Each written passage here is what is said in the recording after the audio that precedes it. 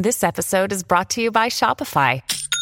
Forget the frustration of picking commerce platforms when you switch your business to Shopify, the global commerce platform that supercharges your selling wherever you sell. With Shopify, you'll harness the same intuitive features, trusted apps, and powerful analytics used by the world's leading brands. Sign up today for your $1 per month trial period at shopify.com/tech, all lowercase. That's shopify.com/tech.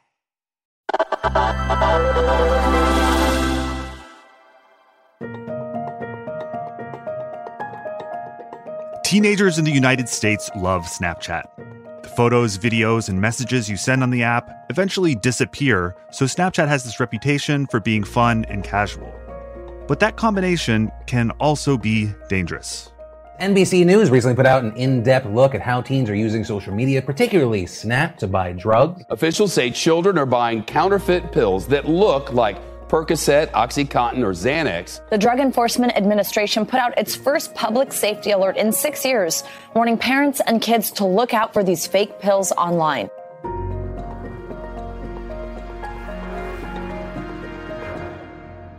Olivia Solon is the journalist behind the Bombshell Report, and her work is now forcing Snapchat to make changes. She's here to fill us in on what's been going on. Hey, Olivia. Hi. So where does the story start for you? How did you first become aware of what was happening? Well, I've been interested for a long time in the opioid crisis and the role that social media plays in the distribution of illegal drugs. But about a year ago, I started hearing about teenagers who had no history of opioid use and in some cases no real history of drug experimentation beyond weed, who were suddenly dying after taking a single pill of what looked like a prescription medication. And so that's when I learnt about the rise of these counterfeit pills that look like regular prescription pills, Percocet, Valium, Adderall, but that are actually made by the cartels and don't contain any of the drug that they're supposed to contain, but instead contain an opioid called fentanyl. And this struck me as being a really interesting problem. Social media companies generally don't allow the sale of prescription drugs on their platforms. And so they're kind of looking for this stuff anyway. But it seemed like the counterfeit pill issue presented a much greater risk to users and it required a different approach. Could you walk us through exactly how it works? How does a teenager in their bedroom end up making contact with a drug dealer on Snapchat? A teenager in their bedroom might have loads of friends on Snapchat who they may or may not have met before. And the dealer will post a snap, an ad, essentially, outlining what drugs they have available, from weed and Molly to what you think are going to be Percocets and OxyContin or Adderall, and may or may not be these counterfeit pills. And then, I guess it kind of operates like regular drug dealing, i.e. you make contact with someone and they will probably show up at your house with a delivery or you go and meet them out in the park. So why Snapchat? So drug dealing isn't a problem that's like unique to Snapchat, but it's more about the age group, I think, that's experimenting with these types of prescription drugs, teenagers and young adults. And Snapchat is obviously the place where you can find the most American teens, I think more American teens than on any other social media platform. So that's where dealers go to sell to them. And I think there are a few features around Snapchat that do make it appealing. There's the ephemeral nature of the messages. They disappear after you've seen them. And the fact that it's a closed platform that can't easily be scanned by external researchers and law enforcement, like Facebook and Instagram can be. So it makes it a little bit harder to monitor. So the dealer accounts, they're not official ads on Snapchat. They're just accounts associated with a phone number and sort of an anonymous front for the drug dealer. Yes, they're just accounts like another friend on Snapchat who you can connect with and buy drugs from. And in your reporting, you talked to a lot of families who lost loved ones after they bought counterfeit drugs off Snapchat. Can you share some of those stories? Yes, I can. And it was just horrifyingly easy to find these families. There are just so many of them.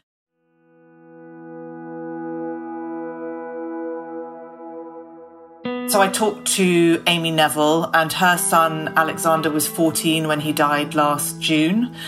He'd been experimenting with some weed and some pills, but he'd always had very frank and open conversations with his parents about them. And he used to research the dosing of drugs online to kind of find out like what the appropriate dose for his weight would be. And so he took what he thought was an OxyContin pill that he'd bought on Snapchat. His mum found him dead the next day, looking like he'd just fallen asleep. And the pill that he'd taken contained enough fentanyl to kill 4 people.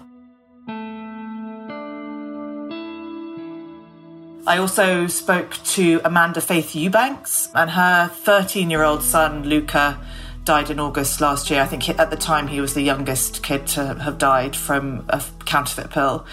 And he'd been having toothache after he'd had a root canal. And he mentioned this to a guy he'd been buying weed off on Snapchat, a 19-year-old dealer, who then said, oh, well, I can sell you a Percocet to help with the pain. And again, it turned out to be a fake pill that contained no Percocet. It only contained fentanyl, and he died as well.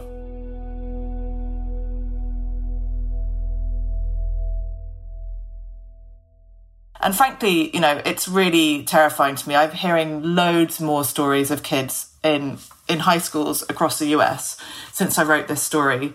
Loads more parents have been contacting me saying the same thing has happened. And as you said, the teens that died were under the impression that they were buying one drug from the dealer on Snapchat. The pills turned out to be counterfeit and contain fentanyl. For those who don't know, what is fentanyl and how prevalent of an issue is it in the United States? So fentanyl is a synthetic opioid. It's about 50 to 100 times more powerful than morphine. It was developed originally for the management of severe pain after surgeries or during cancer treatment. But then it started to be added into the heroin supply to increase its potency. It's really cheap to make fentanyl because it's so highly concentrated. It's quite easy to ship around because small quantities are so powerful. And a very small dose of it can have quite a strong effect that maybe mimics a lot of other drugs, so heroin obviously being one of them, and other painkillers, Percocets and OxyContin. And so over the last few years, it's become this key ingredient in counterfeit prescription pills made mostly by the Mexican drug cartels. The issue is they're not made in a controlled laboratory environment. They're made in sort of dodgy pill press factories. And so the dosing can be very erratic. A very tiny amount of fentanyl can be at deadly dose. And the number of counterfeit pills containing fentanyl that were seized by the DEA has more than quadrupled since 2019. More than 1 in 4 of those pills that are tested turn out to contain a deadly dose of fentanyl. Well, you reported that parents of kids who have died have started organizing to speak out against this problem. What do those efforts look like? There's been a real mix of approaches from parents. Some of them that I've spoken to, people like Ed and Mary Tanan, they have a nonprofit called Song for Charlie, and they've been working directly with the social media companies to try and create public service announcements to warn kids about the harms of counterfeit pills. Others, like Amy Neville, who I mentioned earlier, she's been calling for Snapchat to do more to crack down on the sale of drugs on their platforms.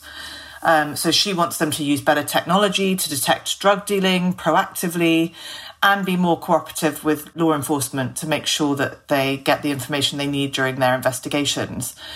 And then I think there's a third category of parent, and they've been going down the kind of legislative route.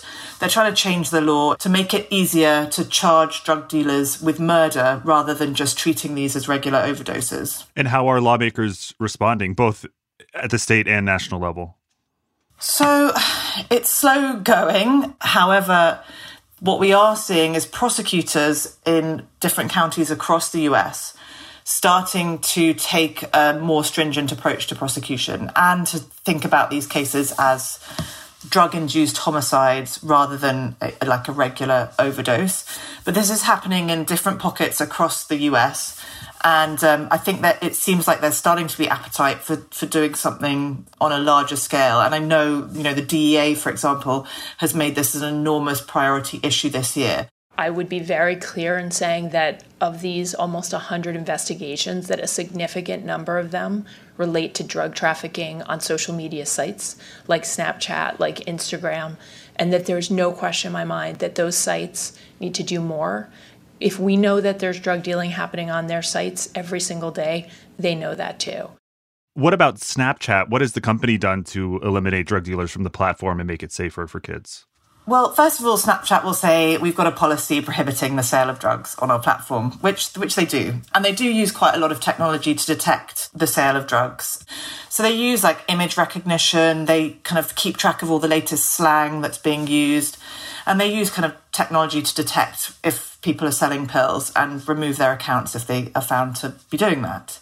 They've also started working with a third-party research company called S3, and that interestingly scans other social media platforms on the dark web, but looking for references to Snapchat accounts in their advertisements. And this is partly because it's much easier to scan the other platforms than it is to scan Snapchat externally.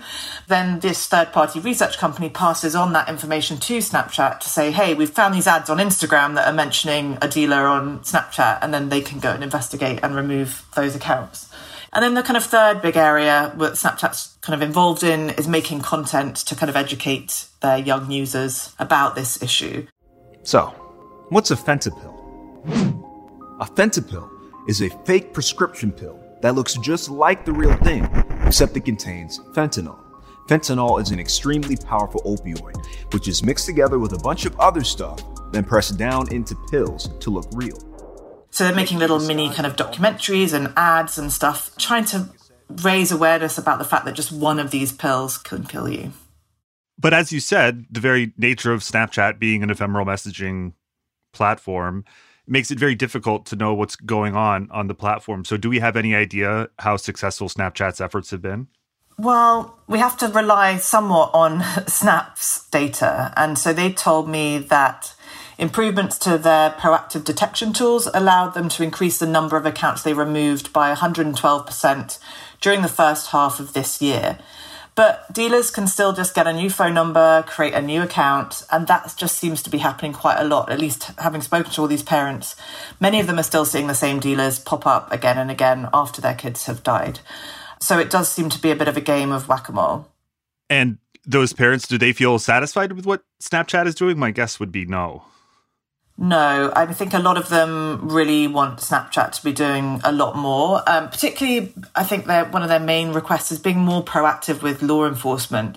So instead of just deleting accounts found to be selling drugs, they want them to be reporting those accounts to law enforcement and preserving the data on those accounts.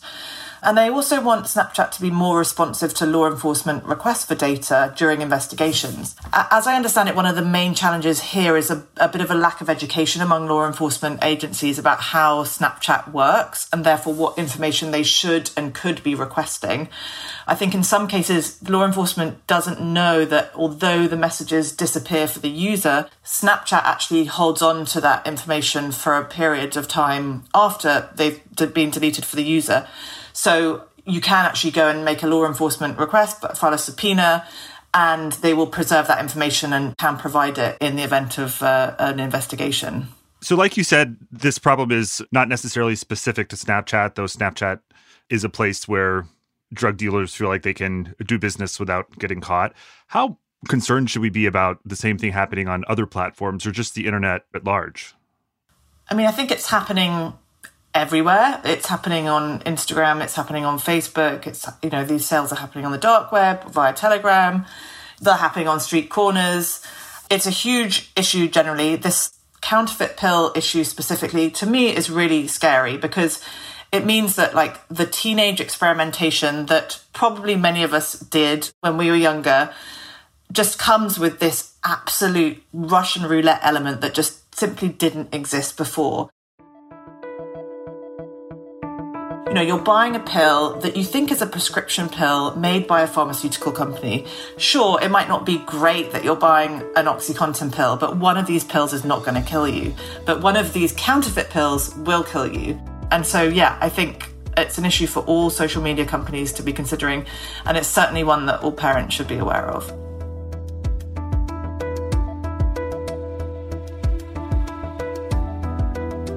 Thanks for joining us, Olivia. Thank you. Tomorrow, Snap will be hosting a summit with law enforcement agencies from all over the U.S. to bring them up to speed on how their platform works. Advocates are hoping that more collaboration between the company and government officials can finally create change and save children's lives. Make sure to check out Olivia's full story on the NBC News website. A link to it is in our show notes. This episode was produced by Alan Rodriguez Espinosa and engineered by Paul Robert Mounsey. If there's a story you want us to cover, please let us know. Email us at recode daily@recode.net.